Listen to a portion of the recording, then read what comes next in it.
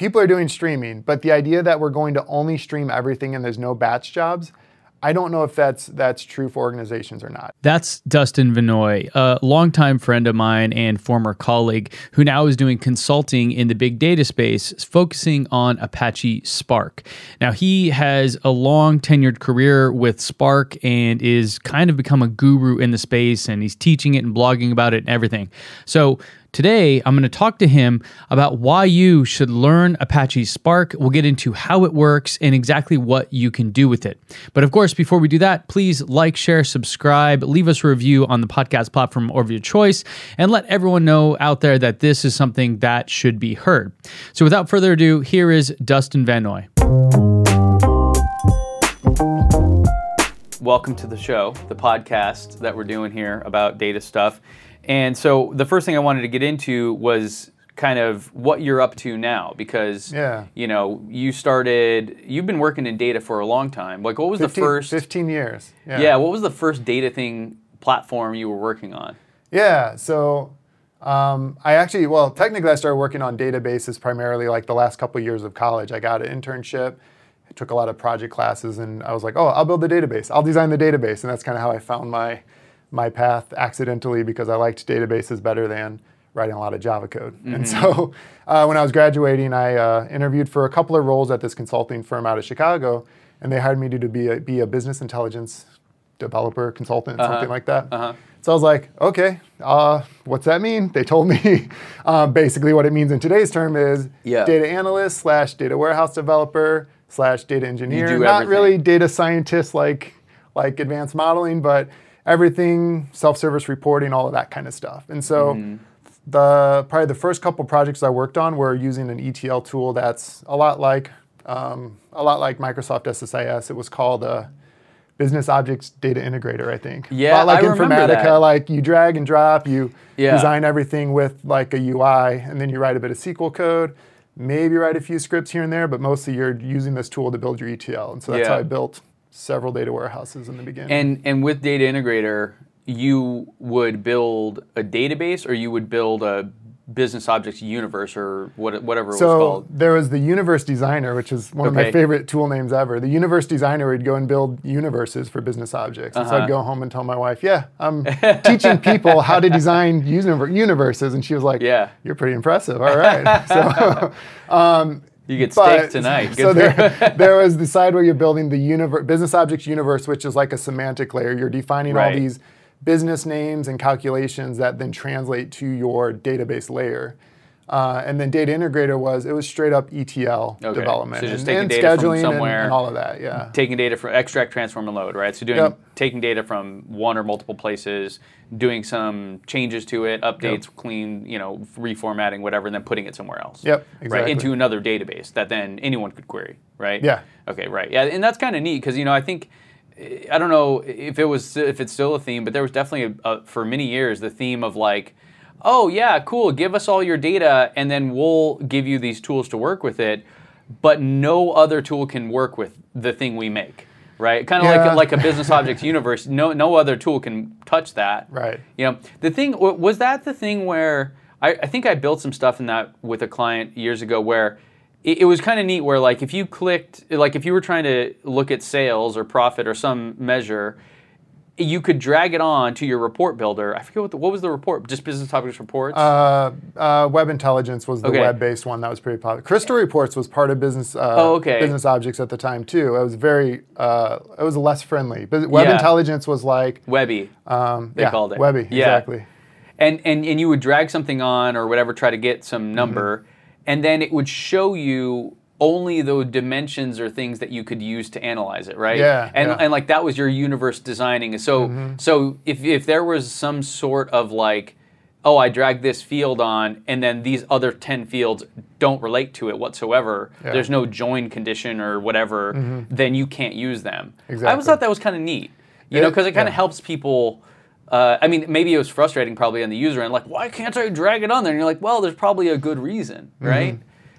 Yeah, I was looking for a while for a tool that's like the Business Objects Universe, but is portable for pretty much any platform. And it wasn't really there. I still don't think I found anything that's nearly as powerful and can be used in a lot of different places. So it was really neat because you could build it really simple. You could build a simple universe, which is basically like a data mart within a data warehouse. So basic idea, you have your fact table in the middle, a bunch of dimensions that join to it, very simple, hard to mess up. Yeah. And so training people on that wasn't that bad. Like Drag this marketing on, analysts could here are kind your of pick things. that up and make changes pretty easily. We had a lot of success with that. When it came to, we've got a transaction table, and then we've got our daily snapshot, and then we've got the aggregate tables, because usually you're hitting a database live with business objects. That's where kind of the data modeling skills came in, and the setting up the context, I think is what it was called back then, to avoid user error, which led to user confusion, of course, but it was pretty cool. It was, I mean, I think that was a good model. It was just too slow, right? It just took too long to make these things. So I mean, why isn't this super popular now? Or maybe it is, and we're just not seeing it. So what always happened, which I think was the problem, it's a theme in data warehousing back then, especially 10, 15 years ago, was when you wanted a new field added or a new calculation that everyone could use, you called the business objects developer designer guy. And that was me at some companies. And I was there a couple days a week as a consultant. And there was a manager that got first dibs on anything I did. And then there were other people's requests. And so we had this list of stuff I was supposed to do, and I'd get there, do as much as I can. Sometimes it was, 5 minutes, and sometimes it's like, well, it's going to take a couple days to get right because we have to, one reason or another, it's going to take a while. Right. And so you have a backlog of stuff, and people are sitting there waiting for their calculation, which is like, I just want to divide this by this. I'm like, cool, but it's in a database. It's not as easy as it sounds. We can make it happen, but you have to wait a couple weeks until it's the top priority. And so that was the challenge. So then Tableau comes along and just says, forget all you guys. We're going to let users do whatever they want. And like, it's for you. I mean, I really think that what you described, that situation where users have this frustration of not getting their requests fulfilled in a timely manner, led to self-service analytics. Because now, and I don't know, like it's probably good and bad. Right, great. You can go come up with any kind of thing you want, but also you come up with some really dumb stuff that doesn't make any sense. That you need a person that understands data warehousing or business intelligence to help you with. Yeah, I encourage people on the data side and the analytics side, give analysts, and that could be like an analyst that's super technical and an analyst that's barely learning Tableau or whatever tool it is. Give them access to go and build their own stuff, access the data, do things with it. And the thing I always say is it's going to get chaotic. It's going to get wild. People are going to, depending on the tool, people are going to join a couple of tables together in a bad way. And so you need to be able to like monitor that and audit that. We've talked in the past, you need to develop some sort of certification process or reconciliation process for the most important reports that like the C-level is going to go to their meeting and yell at each other if they have different numbers. Like you have to figure out some processes for the really important stuff. But giving them some access to a database where if they mess it up, it's okay. We have some tools to audit it. We can kill their query and tell them, bad luck. You wrote a bad query, you're not getting it, or you just happen to run your important query at the time that this really important query is running, and so you got canceled basically. And so that's just part of it, and it takes a lot of effort to. You don't really make your job that much easier by going to the self-service model, in my opinion. You change what you do. You're now, even if you're internal, you're now a consultant teaching people how to use Tableau, how to understand the database they're hitting. And but now they have a lot of freedom to do their job instead of you being really busy doing your job, and they're just sitting there waiting on you. That's probably why. Yeah, that's probably why. I mean, the whole self-service model, because you have Tableau and Power BI and. I remember MicroStrategy was working on a thing. Like all the big kind of analytics providers have some self-service analytics thing now, right? So that's how you started your career in a very traditional sense in terms of what business intelligence was. Then you came out here to San Diego. We did a lot of different things, still kind of in that same vein, right? We built Kimball data warehouses, used Microsoft tools, and then Pluralsight. Pluralsight is probably where it started to. You're like you kind of broke out of that data warehouse database type world into, big data stuff, right? Big data and data engineering, So what was that transition like? Like how because and what was it that you were doing that was so different at Pluralsight?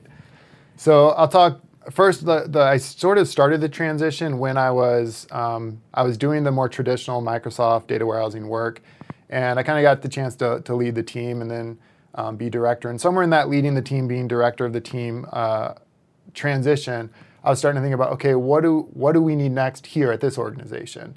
And we could get by pretty well with SQL Server. Like it's powerful. There's a lot of good capabilities there. But I started looking into big data, Hadoop, Vertica, systems like that. We can talk about those more later if you like. But I started looking into those and learning how to do MapReduce in Hadoop, how to write Python code with or without, a system like Hadoop behind it. And I started learning that stuff on the side because I thought it might be important here. I might need to train up this team to do it, or bring it in even if it's just a couple of use cases, we might need to do this. So I started learning that, and then the opportunity over at Pluralsight came up.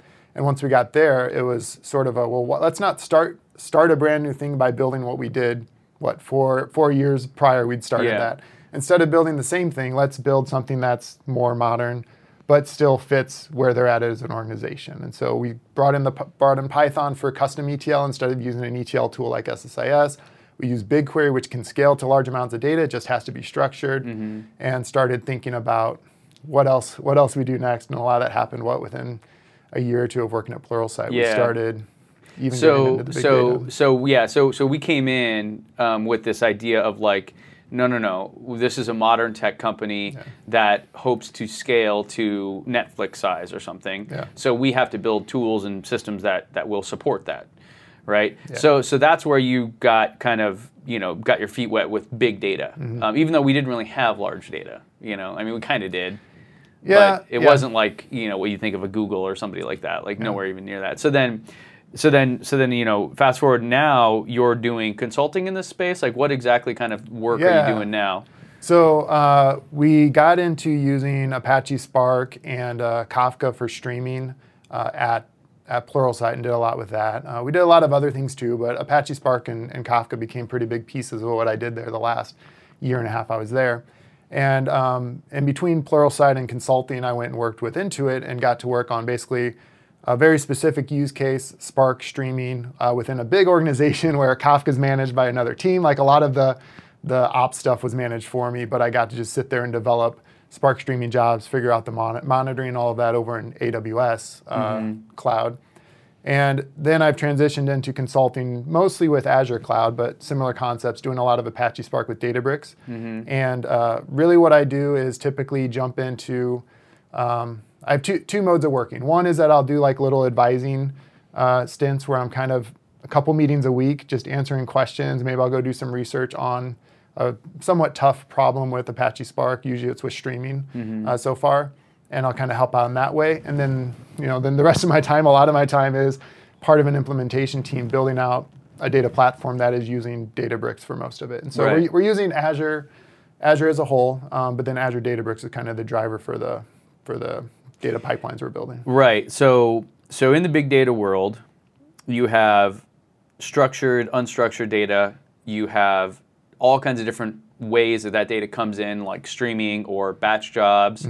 Do people really do actual streaming, or is it always just micro-batching? Has micro-batching won this debate? I believe, here's usually like the secret that I don't say day one if I'm working with a new client is people are doing streaming, but the idea that we're going to only stream everything and there's no batch jobs, I don't know if that's true for organizations or not. It very well might be. It's possible, but I think even if you're using Kafka, which is kind of the heart of data streaming for data engineers like me, even if you're using Kafka, like you would still probably have some things that read from Kafka every 5 minutes, every hour. Maybe that's not even a micro batch. That's true batch. It's just not once a day, which was kind of when I started. Everything was once a day or once a week if you had to. Now it's like, once an hour is not too bad, no big deal. Even every 5 minutes, it's kind of somewhere in between streaming and batch at that point. And so for me, the work I do is usually Spark streaming, which you can do in continuous mode. For me, it's always micro batch mode. But there are certainly real stream processing that is event-based, and it's just kind of a different model than the micro batch model. I think the thing is, if you read what a lot of people are posting out there about streaming, they're going to make it sound like, yes, just go streaming, no batch anymore, none of that stuff we had to deal with in the past. I don't think that's real at very many organizations. And a lot of times I think the people that are sharing that work for organizations where they still have all this legacy batch stuff. So to them, no, we're not doing that anymore, but it's still there kind of helping drive the machine. Yeah. It's just not what they focus on because it's already always been there, in their mind. It's always been there. It's just legacy stuff now. So yeah, I find that like some amount of maintenance jobs, some amount of batch jobs tend to be in the mix, but you can do a lot of stuff purely with streaming in a micro batch framework. Yeah. To be more specific. Yeah, on your and what would be the frequency of a micro batch? How every quick? 1 or 2 seconds? Okay. Right. Maybe quicker, Now, but yeah. I wonder if someone like a social media platform like Twitter actually does real streaming or micro batching, because I know I've seen presentations where they actually looked at like, using an algorithm to figure out like how addition works and change how addition actually works in the software to where if someone likes a tweet, it can update it instantly. But I don't know if that's, I still have a sense that it's actually batching, because if you see people that are extremely popular online, they post something and it gets a lot of retweets and likes, it's not actually like a spinning dial, which is what it probably would be if it were truly event-based. It's more like, it'll be updating seemingly constantly, but it's not updating in single increments. It's updating in, 10, 5, 10, 20 likes or something like that. It's an interesting question. So I've had some discussion with architects where we were talking about more my side of the data engineering and kind of feeding into data science and prediction type stuff. And I was like, does this data need to be real time? He said, well, real time is like 40 milliseconds, or maybe it was 100 milliseconds. Like it's tiny. There in is his a mind. definition. And this was one architect, but in his mind, that's like tiny. I'm like, okay, we're not going to do that. Do we need to do it in 1 second? Do we need to do it in 1 minute? And ultimately for that, there's a lot of pieces. There's even some lookups you need to do. And so we're kind of like, we want the answer within a minute. Like, so we probably can get it in a few seconds, but we want the answer within a minute. And so having Spark running with maybe you have a trigger of 1 second or something, that's pretty small window really. For a human, 1 second is real time, I think. Right. If you're refreshing a web page, it's slightly different. But if you just submitted that tweet and you're waiting for the notifications or whatever, 1 second's pretty dang quick. But there's probably a lot of pieces in play besides the stream processing anyway. Correct. Yeah. To even do, I think we did some hackathon type project like this, to get a website to actually update in real time, uses like sockets and all like Node.js and like, so just because the data is flowing in real time doesn't actually mean that your website's going to be able to handle it, right? So yeah, there's a lot of different latency kind of checkpoints, I guess, right? Yeah. So we're getting deep into the weeds, and I love that because I'm just curious, because you're in the field doing this day in and day out. I'm a data dinosaur, right, that used to do these things and likes to talk about them. But just break it down for me. So we have data in a data base. We'll use that term loosely as like a data lake or something, whatever it is, Hadoop or Vertica or SQL Server. What is Spark? And how does it actually work in this sense of like what it provides me? Like what does it do? Why would I want to use it, and what is it? So I'll go with the more the specific use cases I've seen. And so one example I've seen maybe a few times in the past is there's a data scientist that works with Python using the Pandas library to do data processing. You could really do it with pure Python out of the box too, but using Python to do data processing, which is probably going to drive some sort of prediction. And they come to me and say, hey, I am running this thing on my machine and it works okay. It's kind of slow. And then I need to throw, a gig of data at it to really get the job done. And I can't do that. Or maybe it's 10 gigs. Maybe it's more than that, right? And so at that point we go, okay, a solution to, hey, I'm having trouble scaling this thing on one machine, whether it's my laptop or a virtual machine or a server, having trouble scaling this on one machine is to throw more machines at it, to do distributed computing. And so that's what Apache Spark really enables. It takes a fairly simple API. Once you get used to it, I think it's a pretty simple API to work with for data processing. It allows you to do clustered computing, distributed computing without thinking about it. You're programming, I want to do this to the data, then this to the data. You submit the job. It could be running on one machine or 100 machines, and it doesn't really change your code. Maybe a couple configurations, that's it. The rest of it's handled by Spark. Right. So it's a nice way to scale your data analytics, data science workflows. Yeah. Right. Now, how do you? So Spark itself. Okay. So that's the gist of why I would use it. Right. Now, Spark has a lot of different components. right? So what are those components? What do they do? Yeah. When you, like, if I'm a CIO or CDO and I say, hey, Databricks, give me Spark, cool, send it over, in an Amazon package, however it gets here, it shows up at my door, like, what do I get? Do I get all the things always? Like break that down. Like, what are the components and why do you use them and all that?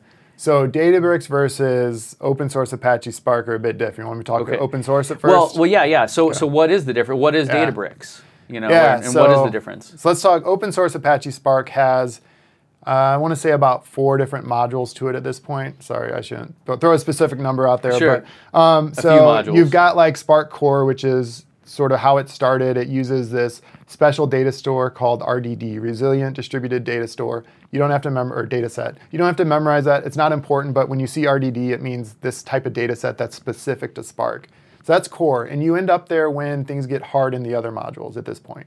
So the module that most of us work with, the part of the library most of us work with, as data engineers at least, is Spark SQL. And that doesn't mean that you're just going to write SQL language that looks like hitting a database, select star from whatever. You can do that. A lot of times Spark SQL means that I'm using the data frames. And data frames, if you've worked with R, if you've worked with Pandas, which are popular data processing libraries, it's the same concept. It's kind of like a table in memory, a little bit more complex, but kind of like a table in memory, kind of like a spreadsheet in memory, right? You have your data there, and you can do transformations and selections and filters on it. And so that's Spark SQL, kind of the data frame way of working with Spark.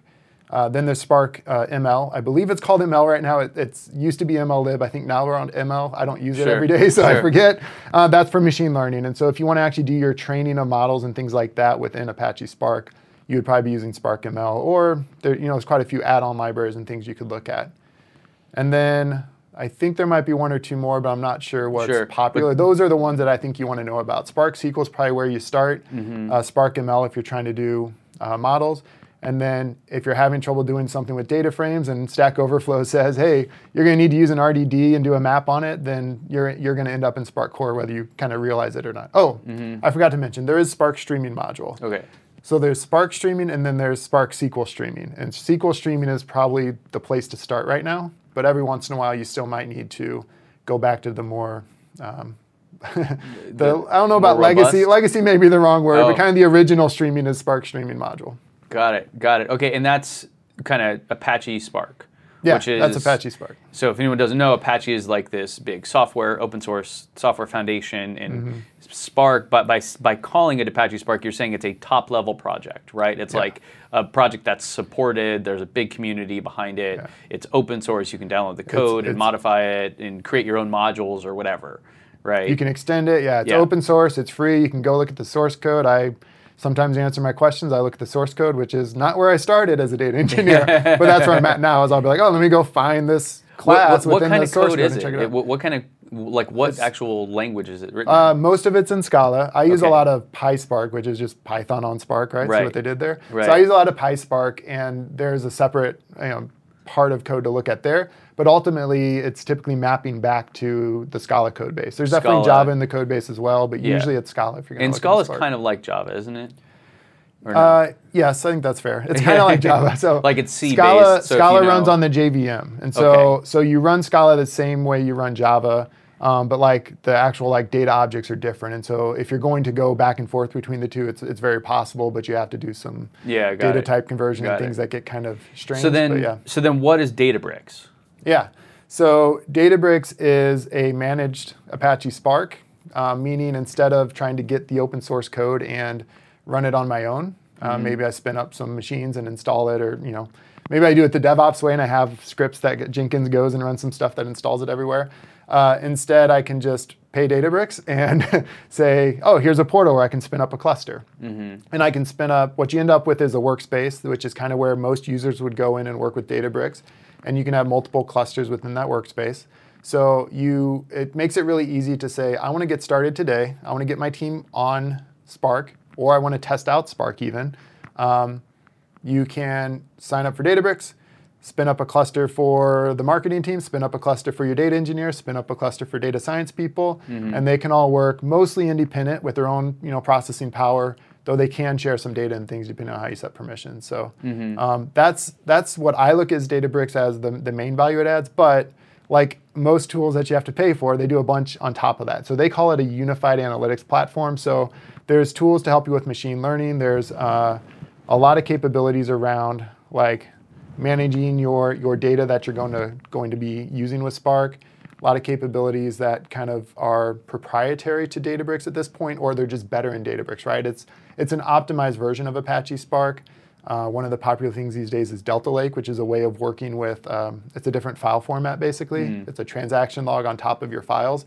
And that's just a bit better in Databricks than it is open source at this point. So those kind of things, depending on which use cases you have, kind of there's different benefits from Databricks. So it's kind of the commercial implementation of it, right? Or one of them, I suppose. So some of the founders, or some of the creators, I should say, of Apache Spark founded Databricks and are still there leading it today. And so it's kind of the company that has built a lot of Apache Spark and is the place to go get a managed, really powerful version. It runs in Azure, AWS, or Google Cloud at this point. And do you think this is a good solution for most companies? Or so, if we're Facebook, we're going to roll it ourselves. We're going to have people that are contributing to the core of it and building it from scratch, open source only. Yeah. But if we're not Facebook or some bleeding edge tech company, if we're a medical device manufacturer or something like that. Yeah. I mean, where is the line of, hey, should you go open source and do it yourself versus should you just pay Databricks? Yeah, my advice would be, I tend to work with sort of analytics and data science teams in case that wasn't obvious. And so my advice to those teams is try out Databricks, figure out what cost you think you'll have. Clusters don't have to run all the time. If you're doing interactive querying throughout the day, those things will auto-terminate based on a schedule you set. And so worst case scenario, you set it to auto-terminate every 60 minutes. If it's not getting used, someone has to wait 5 minutes for the cluster to spin up when they try and do their query, which is annoying, but go get a cup of coffee or whatever and come back and keep working. It's not going to do that every Or every you can have it if if our office is in one time zone and we're all working from 8 to 5, we just have it up and running constantly so we don't have you to slow down. But then outside of that, it'll auto-terminate every... Yeah, they have APIs. You can either use auto-terminate, and it might go down over lunch depending on how you're set and if anyone's working during the lunch break.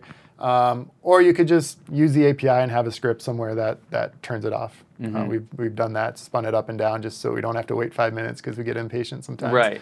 But if it's always going to be on anyway, then I think the cost starts to become more of a... You're paying for something different with Databricks, and so you need to kind of run the numbers and see what works for you. But I think it's a really good way to work with Apache Spark. If you're never going to use notebooks, so Databricks has notebooks as part of it, which a lot of times you're going to add on to Apache Spark Jupyter open notebooks. Source anyway. It's a lot like Jupyter notebooks. Okay. They call them Databricks notebooks. I forget if it's based on that or what, but it's got a similar thing. Everyone has notebooks. It's another form of that. Yeah. So I've got So I'm a mid-sized company. I called up Databricks. I said, send it over. We've installed it. It's up and running. Or actually, I just went to the website and signed up, and now I'm up and running. Yeah. I call Dustin, and I say, okay, Dustin, what's next? Right. So I have my cluster up and running. How do I get data into it? How do I get people logged in? Like what are the steps? Walk me through it. Yeah, and so Databricks is going to be running in the cloud, and so a lot of times the conversation is, okay, where's your data at? And they'll go, it depends, but a lot of times they'll go, well, we have a data lake, and it's built on Azure Blob Storage or Azure Data Lake Storage, or it's based on AWS S3, or it's based on Google Cloud Storage. We've got data stored out there that we've been working with already. It's not always the case, but if it's already there, then we go, cool, let's basically either do the little process to mount that where you just need credentials, you run a command in Databricks and it's mounted and it just kind of stays there within your workspace, or you just write the Spark code that includes the credentials. It's not too hard once you find the right code snippets, which I've got a few of those for Azure available. You're connected to your data and you can start querying it using the Spark API. And so even to go maybe a little further than you meant is you pull up a Databricks notebook, you have a Spark session automatically, which means you can type my data frame equals spark.read.parquet and then put in the path to your data. And if you've already registered the credentials, you're good to go. You'll get data into that data frame. You can do mydataframe.show or display my data frame, and you'll see your data. So if the data is already in a data lake that's In the cloud especially, it's pretty easy to get going. Mm-hmm. And then, and it doesn't, and so the benefit and why you would even do that again is like that Parquet file or that data, that whatever, we'll call it a table for my dinosaur brain to understand it.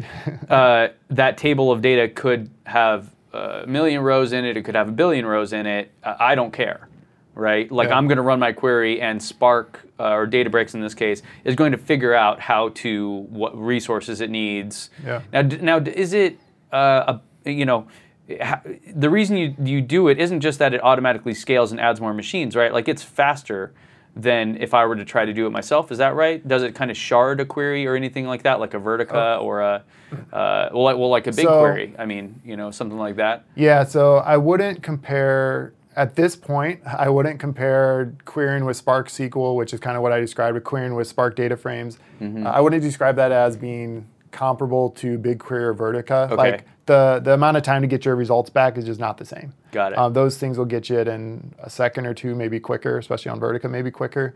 You might wait a few seconds for the results. You might wait a couple minutes. It's not weird to have a query that takes a couple minutes. If you're doing exploratory analysis on a big data set, a couple of minutes really isn't bad. We've seen much worse. Trying to download it and load it into Pandas, it's going to take longer just to download it than to use Spark in some cases. So it is going to, if you have partitioning set up, which is like a best practice technique for building data lake tables, it will, and you're doing filters, of course, it will actually push those filters down to your partitions, which will save you a lot of read of data. It'll save you a lot of read of data. It'll also then parallelize that, or at least run a bunch of tasks concurrently. And so if I have 200 files that I need to read in to get to the final result I'm asking for, it'll probably split that into 200 tasks and then run those as quick as it can. So a bigger cluster will go quicker than a smaller cluster at that point. And do I have to tell Databricks how big my cluster is in advance, or does it figure that out? You tell it. You do say how many worker nodes you want, which is really where the work gets done, obviously. But you can set it to autoscale. So you can say, I think it defaults to autoscale from like 2 to 8 nodes, something like that, which is a good starting point. A good starting point if you're testing it out is to make it 1 or 2 nodes. Yeah. But if you're trying to test it with a big data set, like start with 2 to 8 nodes, see if you like those results, and if not, one option is to go let it auto-scale a bit bigger and see if that helps you. Right, okay, cool. So it does do some parallel query type thing, not exactly how, say, BigQuery or Vertica does it, but it's a similar concept in how it makes a bunch of small tasks and executes them and then brings them back to you. So similar idea, not as now. I'm doing this because on my local machine it's too slow, or it just I can't even fathom running it on a petabyte of data or something crazy like that, right? That's one main reason. Yeah.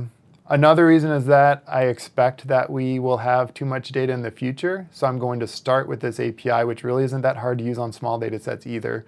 I'm going to start with this and maybe have a couple of nodes, which is maybe a little bit overkill, but it's a popular way to work with data. There's tons of tutorials and posts about how to do stuff with Apache Spark. I'm going to start here, start with a small cluster, and I think we're going to grow. Okay. Go ahead. And then if my data is not in a data lake on the cloud, if my data is in a SQL Server database in our own data center, right? What do I do then? Is it a similar process, or like how do I get data that isn't cloud-based data already? Right. So there's connectors to, I'd say, I don't know if it's all databases. There's connectors to most databases, partly because there's a JDBC connector, which speaks to most relational databases. Right. So you'll find the appropriate connector. You might have to install a library, which is, if you're just doing this one time, it's just kind of clicking through the portal to upload a library or find it. It's really not too hard to get installed.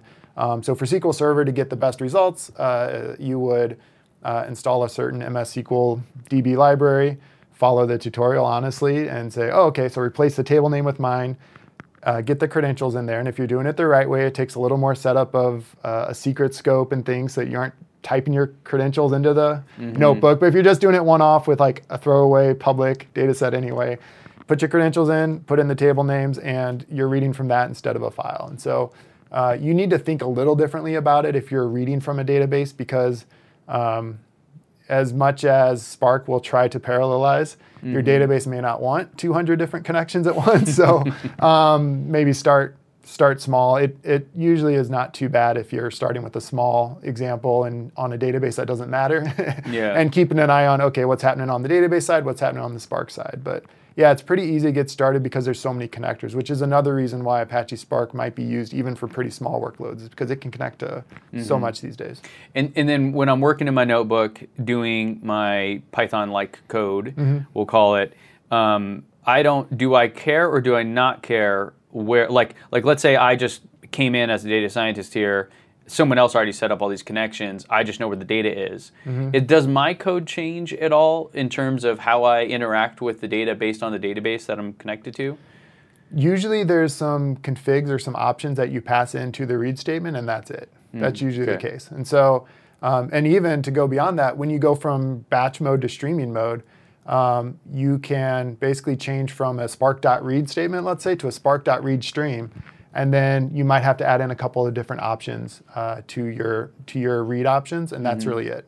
And so we've built quite a few, or I've been a part of projects where we basically swap out the data source pretty easily. Right. So when I'm writing my code, I call our own custom read from this thing module, and then we kind of swap in different data sources, swap from batch to streaming mode, kind of behind the scenes, so that if I'm an ETL developer, a data pipeline developer, I just write all my code using our custom data source class, and then that's going to go figure out whether we're streaming or batch and do the transformation, or do the translation, I should say, to the right options.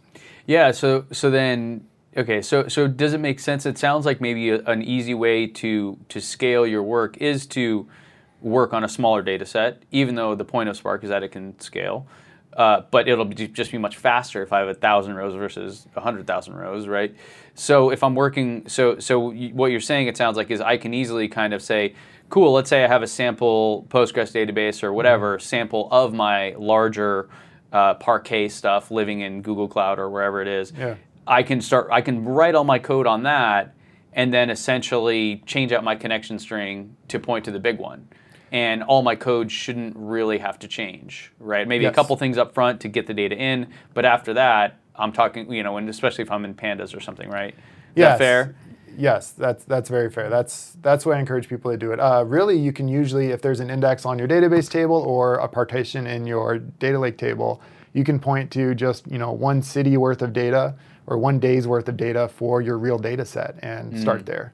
Especially if you're using Google Cloud Storage, let's say, you don't care if you're hammering Google Cloud Storage. I mean, maybe some costs will add up, but probably nothing you care about. So if you put in the correct filter that matches your partition, you can start building everything right there, and then just take that filter off when you're ready to do more. Nice. Okay. So just walking through it. I've got my connection. I've got some data in. I'm writing some code to analyze that data to come up with something. How do I do the typical thing that I want to do, which is to visualize the data? Is there a way in Spark just to visualize data easily? So it's interesting. So with Databricks, let's talk Databricks. Yeah, that's what I mean. In Spark, I would say no. In Databricks, the notebook itself has some ways to, like, when you get the results, you can do some charting and things there, which it's not something I use often, but I've seen, like, especially data scientists that are really just trying to tell a story through their notebook and be able to explain something. They can visualize and explain the results pretty easily through notebooks with the way they do their charts right within the Databricks notebook. There's also this SQL Analytics, I think they call it Workspace for Databricks. I gotta find the right term. And so with this new mode of working, they have better dashboarding visualization capabilities built in. And I've seen a little bit of that. I need to get hands-on with it and see, but I think it's taken a lot of what Redash is that Databricks has acquired and making it available for you. So there's more and more sophisticated capabilities built into Databricks for that.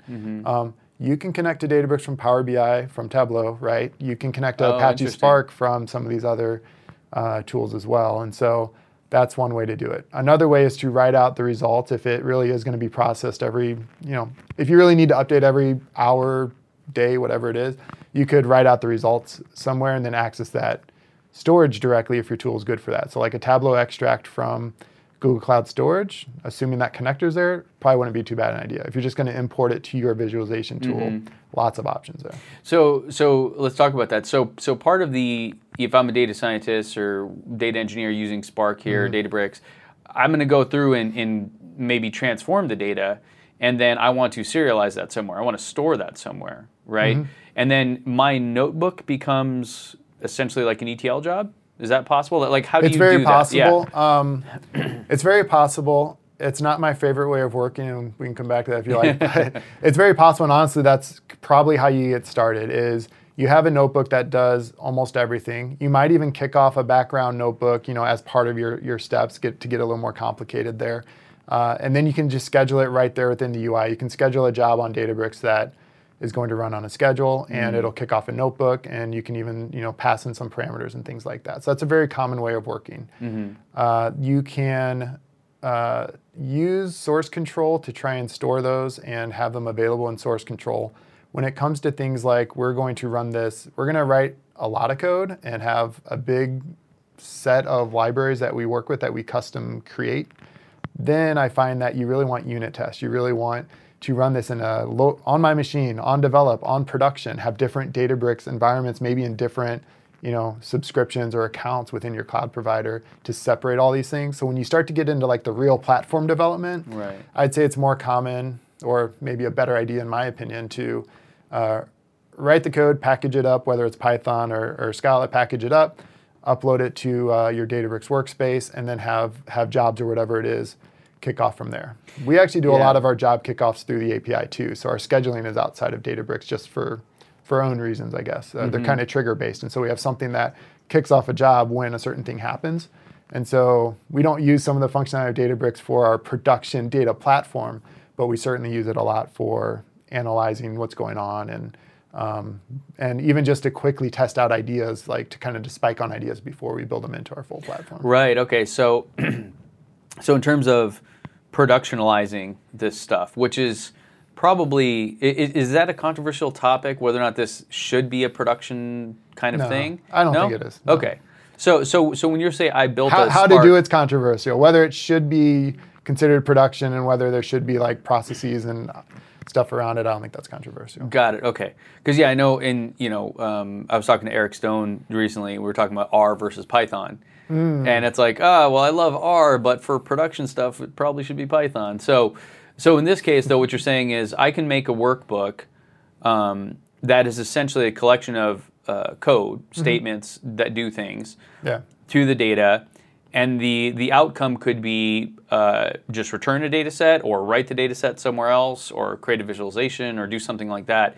And then I can make that a production kind of data pipeline job, right? And then and you can trigger that either on a schedule, just using the built-in stuff, maybe if it's a daily job or a weekly job for your marketing dashboard or something. Or I can actually have an external kind of event-based, which kind of event-based stuff is that? I mean, is that a fair way to describe real time? Like something happened and then it kicked off something else? I mean, there may be a delay, but like the trigger for it wasn't just a random arbitrary schedule. It was like, triggered by an event. When talking to non-technical people, I think they would consider what we're building that's very event-based. It processes a file at a time as it arrives. They'd probably consider that real time. Yeah. Maybe not, because there are a few delays in the process, but the initial ingestion is like, it's real time. It lands, we move it over here, and then we process it. That's real time. It's not, there's no delay. It's not waiting for a schedule, right? Right. I would say that there's some event processing that is part of real time. It's like a subset of real time processing. Event-based, in this case, is more like we kick off a batch job based on events. So I would say it's not quite real time from a technical perspective, but I wouldn't hesitate to say that we're processing these files real time. And then I, as a technical person, tend to say, we're expecting a couple minutes for a small file, right? And then usually people are like, oh, that's amazing, right? To me, I'm like, I kind of wish I could get this down to 30 seconds. I know it's possible, but we'd have to like make these trade-offs in what we can do. And to a lot of people that are just wanting the data to flow through, like, oh, 2 minutes, awesome, no problem. Now, if I'm doing this work and we're talking about these batch jobs versus event-based, and then where does, so streaming data, so when you create a Spark streaming job, are you doing it in a notebook? Or is there a different place you're doing that? And then is that, I guess, is that how you would go about creating a streaming pipeline? And does that, that probably doesn't pull from a Parquet file or something. It probably pulls directly from a Kafka stream or something. Where does Kafka come into the mix here? And how do you actually build a streaming job? Okay, so You can very much build a Spark streaming job in a notebook and trigger that. There's a few ways you could pull that off that aren't really weird. But you could trigger that, and it's basically just going to run and not stop. If you go with kind of the default setup where you just set it to run until someone kills it. Mm-hmm. And probably you could set it to alert if it stops or retry if it stops. But it really shouldn't stop, I guess, is kind of the idea of the Spark streaming jobs. Not to say they never do, but they're meant to just keep running continuously. So you can do that through notebooks, or you can package up the code and submit it through a job, which is how I've done streaming so far with Databricks.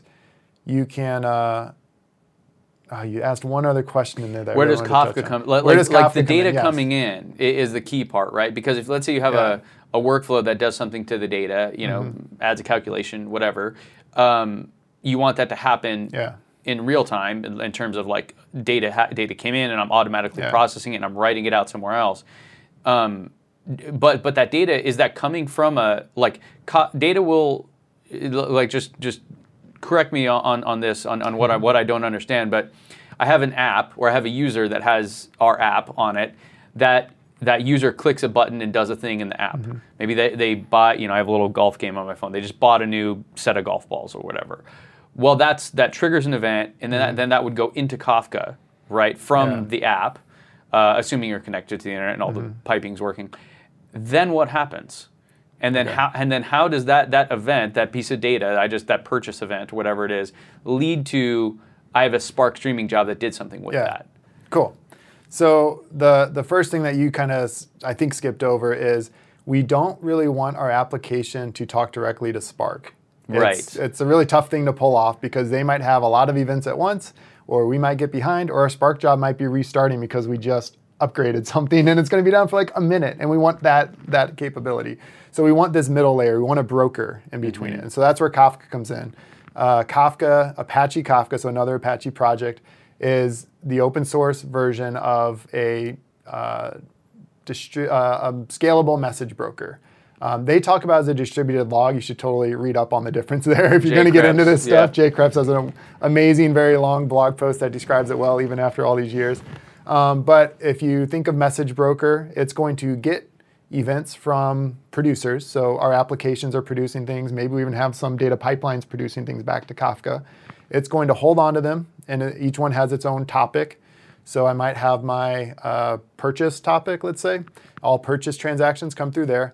And then we can have a consumer, a Spark streaming job that's reading from that topic. So when we do that, we give just a few properties that tell it, hey, this is who I am, like an ID for the consumer, and which topic I want. And then we're just going to get this stream of data. With Spark, it's typically going to be a micro batch. So we're going to keep pulling you and give me data every time I ask. And if you don't change anything and you kick that off and there's no data flowing in, it's just going to keep pinging Kafka over and over again. It's a few hundred milliseconds or something. Like, it's just going to keep pinging as fast as it can, waiting for data. When you get data, it'll process that batch and then go check in again. So you might have a second or so, depending on your setup, a second or two, and then it'll go get the next set of data from Kafka. What's amazing about Kafka, really quickly, is that then if we have another application that needs that same information, they don't have to wait for us to process it and put it in a data lake, and then they're reading from a data lake into the application. They're setting their own consumer from that same exact Kafka topic on their own. They're on their own like position in the topic to read in those events. And that's one of the main reasons Kafka is what I'm usually streaming from, is because we think this data is going to more than one place. It's not just there for our analytics as much as that's how I see the world. It's also there to drive, the processes that the user cares about, which is, now that I made this purchase, send me the thing I bought, right? Yeah, right. So that's the beauty of a platform like Kafka, right? It's the scalable kind of message broker there. Now, when that message comes across with that purchase event, your Spark job, so in my notebook, which has my transformation, analytics, code, whatever, I actually just have a connection. Like, instead of, connect to BigQuery or connect to SQL Server, I just say connect to Kafka. Is that right? Or so it's just Yes, you would, depending on where you're running Spark, so we'll talk very general for a moment, you would make sure you have the correct Kafka streaming, the Spark SQL Kafka libraries installed if you're using Spark SQL streaming like I do. You'll make sure you have those installed. Don't forget that. And then you will say spark.readstream.format Kafka. Right. And it's like, oh, I see this library is available. I know what to do. You pass in a bunch of options, which is going to be where to get the data from. If you're doing it locally, it's pretty short, the list of stuff you need to give it. If it's a real world scenario, you have to provide some credentials and some good stuff to keep your data secure. Yeah. And then from there, I go off and work in data frames or pandas or whatever I want to do, right? In Spark data frames, typically. Yeah. Right. And then whether or not you can actually convert from Spark data frames back to pandas. I don't think this is where you're going, but you can convert back to pandas pretty easily, and then from pandas back to Spark. If you're dealing with streaming, I think you'd have to kind of wrap it into, hey, I'm going to go into batch mode here at the end and do that piece. I think it's something like for each batch, and then you can just kind of go into that mode and say, all right, read the data, do all this stuff with Spark streaming, and then right at the end, convert it to pandas and do this thing for me, and it'll just do that for each micro batch. So then that data, let's say the answer is that I ran some calculation on it, and I wrote a new row to another table somewhere. Yeah. And then I have a dashboard somewhere that the marketing team or whomever can just refresh or whatever, and bam, there it is. So purchase event happened in the app, pipeline through all this thing, and then bam, an end user at our company. And the thing you pointed out is that the app itself could see that message and go, oh, now I need to deliver that thing he just purchased to him, right? So is that typical though? Like, wouldn't the app just want to send that bit of data to itself instead of having to go through Kafka? I mean, is this common or? It used to be that we had one big application, right? And we called that a monolith architecture. At least we call it now. Looking back, we call it a monolith architecture, where the application is one thing, and so why don't I just talk directly to myself? Yeah, exactly. Now what we've done is we've tried to break that up, mostly I think because of complexity of human organization, complexity of having 100 developers working on one giant application is very tricky. We've broken it into services, and so what you probably have is your kind of user store experience, and then when they submit the purchase, you might have a team that's only focused on purchase and fulfillment or something. And so those really are separate teams, separate services, and you don't want them to have to run in the same place to where they can talk directly. You want something in the middle to help that communication. And that's what Kafka gives us. It's Kafka's kind of the glue really good way to do that, in that way, to keep things, and it would have to exist then, right? You would have, if you want to have these services kind of decoupled like that, maybe not Kafka, but there has to be something doing that. You need some kind of message broker, or you need APIs that you call. And there's lots of reasons why people don't like to call APIs. They prefer message brokers, and that's not really my game. But okay. Well, yeah, because I mean, my initial thought was, what if my purchase fulfillment service is down all of a sudden? A person bought. I mean, in the Kafka world, with the messaging world, that data point, that event is still there. Yep. I just haven't pulled it in yet. Once I produced a Kafka, I can pretty much not care about it. Unless someone comes back and tells me I messed up, I produced a Kafka, I did my job. The other service is going to pull it off and get it. If I'm trying to hit their API and something's down, even for a minute, I've got to hold on to that information until I can get it to them. Which is what Kafka would do for you. Yeah. Right, got it. Okay. Some people get caught up in the contract between the two, and that when we change schemas, but no matter what, you have some sort of contract, some sort of schema where our fulfillment service is expecting the message to look a certain way, and there's only so much variation we can give them. That's going to be true of APIs or message brokers. Right, so maybe I added some new attributes to that, but you don't necessarily care as long as the key ones you're looking for are there. If those aren't there, then we have a problem. But we're never losing data in this scenario, right? Yeah. It's always being logged somewhere, and we can replay it, even if it's a delay, it's still there. And if I, as a consumer, I'll go back to being a data engineer for a minute. If my data pipeline job failed because I was not expecting something that changed in the schema, with Kafka, I can tell it to go run from an earlier offset, an earlier position in the stream, and I can replay some data.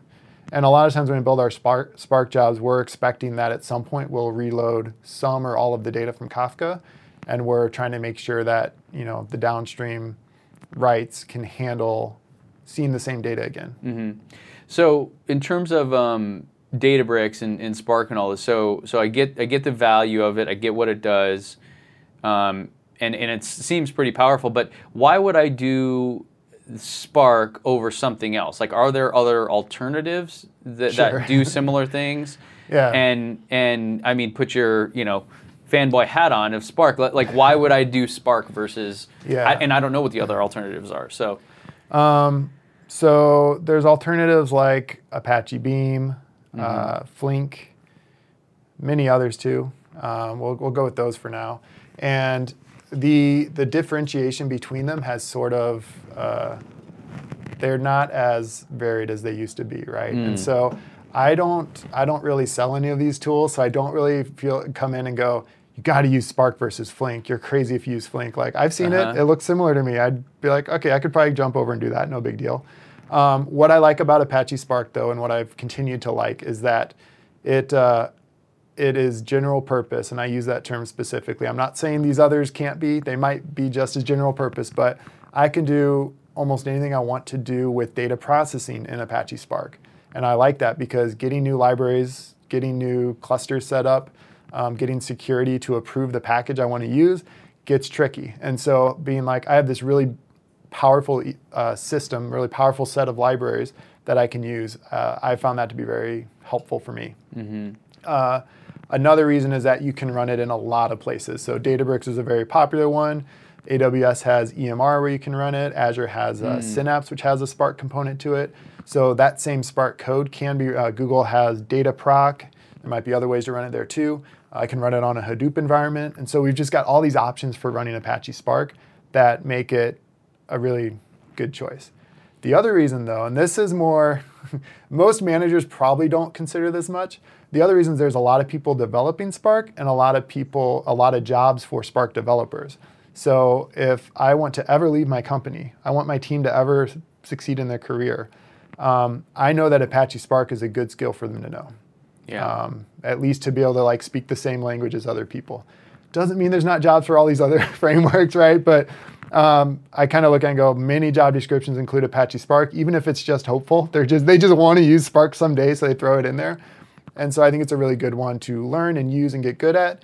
But there's, if you're going to be doing a lot of streaming, you should totally look at Confluent and K-Streams, K-SQL, Kafka Streams, K-SQL, Kafka Connect. You should totally look at those and see which is going to work better for your use case. But if you're going to be doing a lot of batch work also, that's where I'm like, well, I know Spark can handle it. If I'm going to be reading from files instead of from Kafka, I know Spark can handle it.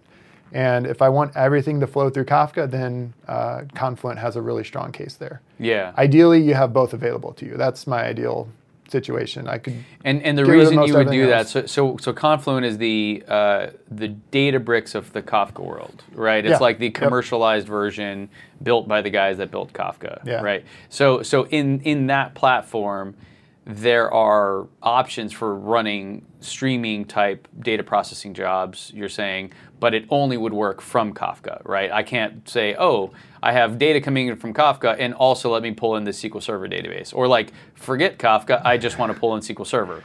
My understanding is Kafka would be in the mix. You can totally have SQL Server replicated to Kafka, and that's a very good model to follow if you're going to try and get more real time. You could have change data capture set up to send your data to Kafka and then continue the processing from there.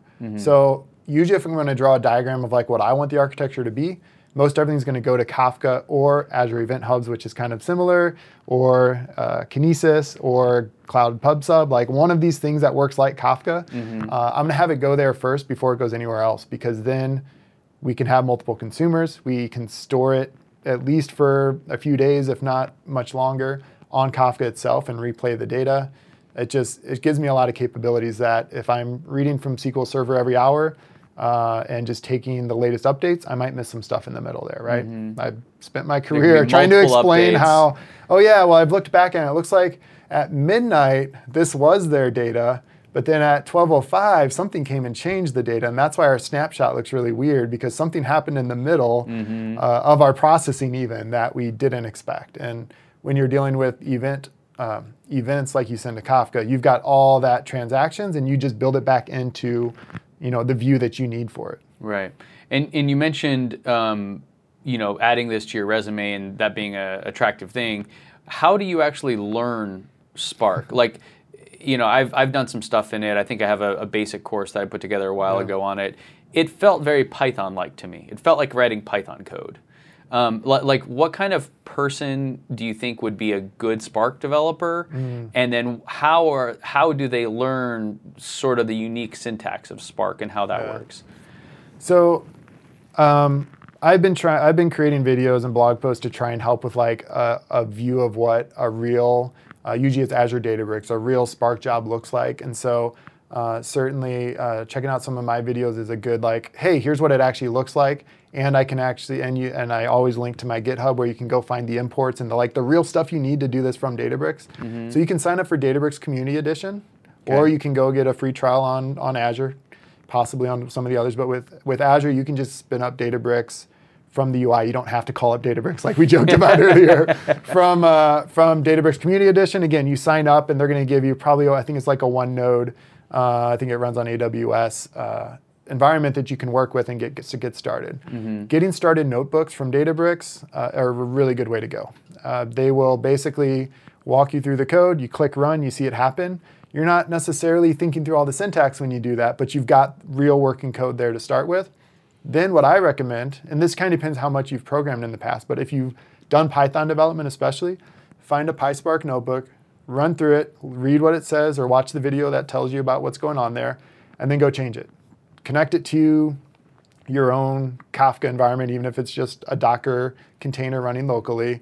Connect it to your own development database that doesn't need to be locked down because you don't want to worry about security right away.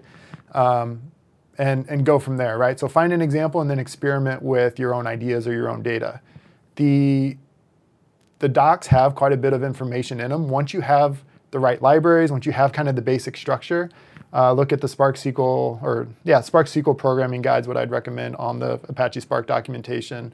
And search for the thing you care about. If you say, I want to write data, you're going to see a few basic examples of how to write data and kind of work with that a little bit. And then from there, Stack Overflow and people's blog posts make a lot more sense. Once you've run through a simple tutorial, tried to manipulate it yourself, probably failed a bit at it, hit some problems. Now you go back and start learning more about it, and it's all going to click better to me once I've tried it and had some problems. That's great. And how hard would you say learning this Spark code is? I mean, let's put, I don't know, Objective-C at the hardest end of this, and maybe Python or SQL at kind of the easier side of it. Like where does it fall? I think if you have only worked in SQL, which is what I did a degree in computer science, so I'd worked with programming languages, but for about 4 years, it was these drag and drop tools like I talked about, and it was SQL. It was a lot of SQL, so I was really good at writing SQL. If you've only done that, querying a data lake with Apache Spark really isn't that hard to get started. And I've tried to share that in some videos and at some conferences because I want people to know that it's not that crazy to read data that's already been prepared for you with Spark SQL. If you want to get into data processing, that's where if you've already worked with Python, I'd say it's, if you've worked with Python, if you built stuff with Python successfully, you're going to be able to learn Apache Spark. I don't want to make anything sound too easy. Like you're going to hit some weird stuff. But if you start with a working example and pay attention to the things at the end that actually do something. So we didn't talk about it, but Apache Spark is lazy evaluating. So you're basically building up what you want it to do. And then there's some step towards the end. Usually it's a write command that's actually going to make it do everything. So you might go there and click all these cells in Databricks and it's like, done, done, done. You're like, this is really fast. What's going on here? Well, you haven't actually given it any actions. It's just storing up a query plan or execution plan. Then you go call one of the actions like a write or a display or show. And now it's going to go run all that. And you might get some errors that are Java errors. That's probably the hardest piece to get your head around. It's getting better for PySpark people, but getting around, hey, we got these crazy errors. What do I do with it? That's where it really gets tricky. And so how do you solve that? What's the answer? I mean, I remember when I first ever started doing database stuff, I was writing an Oracle 6i PL SQL commands, and you would have to type them in to like Notepad and then paste it into a command line. And it would be sometimes this giant thing. And it'd be like, error at or before line 75. You're like, what? What was that? I mean, so how bad is the error handling error handling in messaging? And then what do you do? How do you troubleshoot errors in Spark? I think for most people, if you aren't a Java developer that's been reading Java error messages, it's going to take time, is the main thing to know. And so even when I started with Python, I hate to admit it now, but when I started with Python, like I spent many hours with, invalid indentation or whatever, which obviously means this is all based on tabs and spaces, and I've done it wrong. That's obviously what it means now, but I was like, indentation, I don't get it. I'm like manually looking at I didn't know to look for the line in the error. I didn't catch all that. And so I'm just sitting there banging my head against Python going, I don't know, it looks fine to me. And I probably had tabs and spaces in one spot and I was doing it in some notepad or something. And so you're going to have those experiences like with, I think, any programming language when you get started. If you have anyone you can take a look at the error, even if it's briefly, and tell you, hey, here's what this means, then you'll start to pick it up quickly. Because there'll be a stack trace with all the different classes, which are mostly these Java Scala classes that you've never even seen or thought about. Mm-hmm. And they'll say something like, analysis exception, column whatever, doesn't exist in this projection. And you're like, I don't know what that really means. But what it means is you referenced a column that doesn't exist. You typed the column name wrong somewhere, you loaded the wrong file, but there's a lot of extra information that can be helpful when it gets tricky, but when it's a simple problem, it's a little tough to find what you care about. Got it. So it's not great, you would say, in terms of how good the error messages are and how helpful they are. Yeah, and if you're doing PySpark, definitely start with 3.0 or even 3.1, where they've been working really hard on making the Python error messages a lot easier. Mm-hmm. The Python error messages are also then kind of the error happens on the JVM side, so it's a Java error, and then it gets kind of wrapped and brought back in. So we've, on our projects, we kind of custom code some things to kind of unpack that and only get the piece we care about and rename it. So our common errors that I do all the time, they give me a nice error message, but they're actually doing stuff like that in the real Spark code base, and so it's getting better and better. I think it's like anything though. You get this error message, you don't know how to make sense of it. Stack Overflow, searching, or type into Google, but type in like the actual error message you see, like a short bit of it, and it'll take you to Stack Overflow. It takes practice if you haven't done it to figure out which post actually has the same problem and the answer makes sense for you. But that's the way to go, and just give it time if you're new to it, and it'll get way better once you kind of start to see the pattern. So you think it's totally feasible, though, that somebody that has been working in, say, SQL Server their whole life, just writing SQL, can learn to write data pipelines and analytics workflows in Spark with some, relatively minimal investment, right? Yeah, so I feel that way, and I really do try and spend a lot of the extra time I spend creating content is often geared towards people kind of like me, where it's like, I've been doing the SQL Server thing, maybe I've been doing really sophisticated data warehouse stuff, but I've been doing it with SQL. I want to transition to data engineer because that's where the jobs are going, or I'm excited about some company that isn't going to have me come write a bunch of SQL statements all the time. Whatever the reason, I do think it's a possible transition. I think it takes time, it takes focus, and so I don't want to make it sound like you're going to jump in a day and suddenly you're ready to go work a job in it and impress them. But if you put a few hours into it, whether it's watching a course and following along or what, put a few hours into it. Start with a Databricks community notebook, or if you have a Databricks environment, if you through Azure or other places, start with that notebook, type in some statements, and if you need to go, if you are a SQL developer and you want to do, okay, let me see how to register a table. It's really not that hard. It should be in some of my examples. Register the table, and then now I can write spark.sql and just paste a big old SQL statement. Yeah. Is that if you cheating, think about though? It, it's kind of like the Oracle thing that I used to do too, where you type it over a notepad and paste it in and then run it. Yeah. And then debugging gets a little tricky. I don't consider it cheating. Ultimately, it potentially resolves to the same thing under the covers. I don't think it's often the easiest to maintain. So if you've got a team of developers building a platform, and all of a sudden you throw in 100 lines of SQL code, I don't think that's the easiest thing to maintain. I think that's a little bit of a shaky argument, though, because I can read SQL pretty well. So some people are very strongly that way, and they usually come from a stronger development background than me. For me, I'm like, all right, I can read it. I'm okay with it. But typically, I stick to other ways of doing it, and part of that is because I do a lot of more dynamic stuff as I go. So it's not just let me process the same data every day in the same way and write it here. If that's your job, doing it in a notebook, using Spark SQL if you want to, you can even set the notebook to be SQL instead of PySpark. So if you set it to SQL and the table's already registered, then You can create external tables there in SQL too. You can just work all in SQL from a Spark notebook. Would I go bragging to the world that I'm an Apache Spark developer? Probably not. Right. You do you, but I wouldn't. But I would put it on my resume that like, yes, I've done, I've queried the data lake with Spark SQL. Yeah. For sure. That's something that if you're an analyst role, that's probably the way you're going to interact with it the most anyway.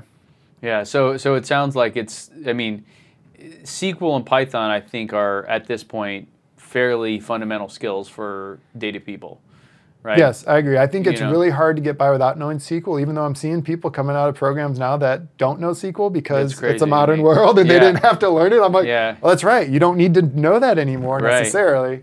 But learning SQL for sure, at least having the basics.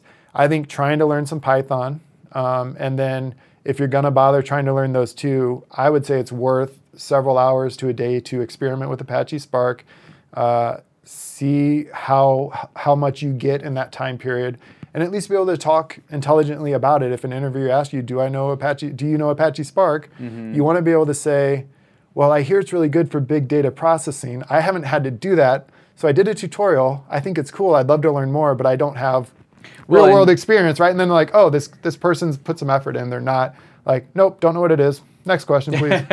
Which is okay. Never heard of it. Sometimes that's going to happen. I got asked that about PGP like 3 years ago. I'm like, PGP? Never done it. The encryption thing? Yeah. And they're all about PGP. I was Pretty like, oh. good protection. Like, I think I can learn it. Is this a big deal? Is this like a hard thing or something? And, oh, well, we both decided never to talk again, so it was fine.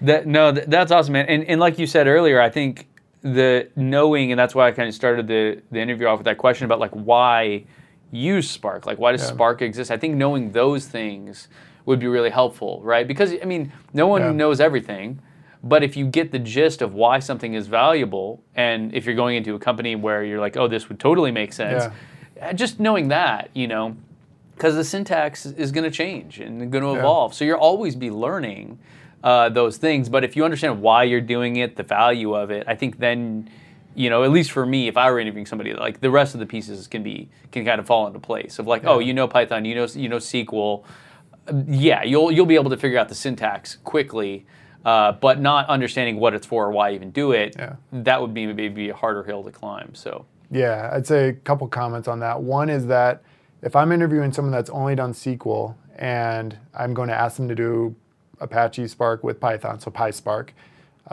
I'm a little bit nervous about that transition because I've seen some people struggle with it, and I think they're perfectly capable of it. I really do, but I think it just wasn't as exciting to them. They didn't really want to dig in as much as to me. I was very excited to dig in, and I spent a lot of time that, I spent time. Thankfully, I was able to at the time. I spent some time, off hours figuring out what I did wrong all day because it's still not working. I know I spent too much time. Let me keep digging, and so it takes some extra time to learn something new. The other thing, though, is I got this advice a while back for like data engineering, data platform jobs that are using Apache Spark. Is it's more important that they've worked with some kind of distributed computing, some kind of distributed code base. Even if they haven't used Apache Spark, because that concept of I'm going to submit this and it's going to break up into these tasks and run across different machines. And at some point I might care about that. Usually, eventually you care about how many tasks is it running and how much memory is each component using, each task using, and how do I not pay more than I have to and also not have my job run for an hour and then fail because it's out of memory, which is going to happen at some point if you use Apache. It may not run for an hour, but at some point you'll run out of memory. You'll get an out of memory error. With Apache Spark, you'll read through a lot of blog posts, and hopefully you'll find the answer eventually. So I even end up usually reading, sometimes. But anyway, so I think that working with one of the tools like Apache Spark, if you've worked with Hadoop MapReduce, you've got a good foundation there. Right. Why not try Spark for a day or so and see what you think? But if you've got that, then I have no concerns about learning Apache Spark. If you work with Flink, if you work with probably even like Apache Beam and some of those others, you'll get the idea, I think. Something like that. If you worked with Hive, then I'd have no problem having you query with Spark SQL. It's going to be almost the same syntax most of the time. I don't know if I'd hire you to build my data platform without digging deeper on how much you understand what's really happening, though, right? Because you can write Hive and run it the same way you can write Spark SQL and run it, and magically I get data back. I don't know. If it takes an hour, I just sit there and wait an hour and don't bother questioning it. I think we've found that people who question why something takes the amount of time it takes have been really good at learning these new systems because they're going to go dig a little bit further and understand the why. Mm-hmm. You don't have to understand that much about how CPU and RAM works. You really don't. But knowing that it's going to use some RAM, it's going to use some CPU. Right. Let me figure out which one it's using. Let me figure out if there's a bunch of cores sitting there unused, if there's a bunch of memory sitting there unused. You don't need to ask those questions day one or even before you get the job, but at some point the question's going to come up. Right. Do we need a bigger cluster? And you're going to have to answer it. Or you may not, but eventually if you're progressing, you'll have to answer that question. And you might have to do a little research, which is cool, but you're going to have to dig in sometime. It kind of reminds me of like if you're new to SQL, you will just write a select statement to do a thing. But as you get more deeper into it, you'll understand that there are indexes on tables, and you'll want to take advantage of those depending on the type of data you're trying to get back. Or if you're joining two tables, having those join conditions be set up properly to be more efficient, and you don't get to that point until you look at an execution plan and understand, oh God, like that's never going to work. Or many-to-many type relationships. Like if you don't understand why it's taken so long, it could be because there's some fundamental thing here that is wrong about what you're actually trying to do. And that's, I think, what you're getting at, right? So it's a similar approach. So last question, how can people find you, learn more, connect with you? Right, so you can find my website, dustinvanoy.com, and there's a lot of content there, plus the little Twitter and LinkedIn buttons to find me. I'm Dustin Vanoy on Twitter. I think I'm dvanoy on GitHub, but you'll find that through these other means. And if you search YouTube for Dustin Vanoy, you'll see my channel, which has some stuff. I'm going to keep adding to that. But you'll also find some conference talks. Everything's been recorded for the last 2 years. So some of these same topics I actually do demos of. Beyond just talking about them, I do demos of those in Azure Databricks. And so you can kind of see what that looks like and go grab the notebook and try it for yourself if you like. So awesome. Well, hey, man, thanks for coming. Great to see you again. And we'll have you back on here for the next time I'm trying to understand something new. Sounds good. Anytime, man. All right. Appreciate it. I hope you enjoyed that interview there with Dustin Vanoy, and if you want to learn more, we'll put links to all the things that he mentioned down below. Again, please like, share, and subscribe to this channel. Leave us a review on the podcast platform of your choice to let everyone else out there know how good this content is and how much it's helping you. So that's it for this one, guys. Thanks for watching yet again, and I'll see you back here next time.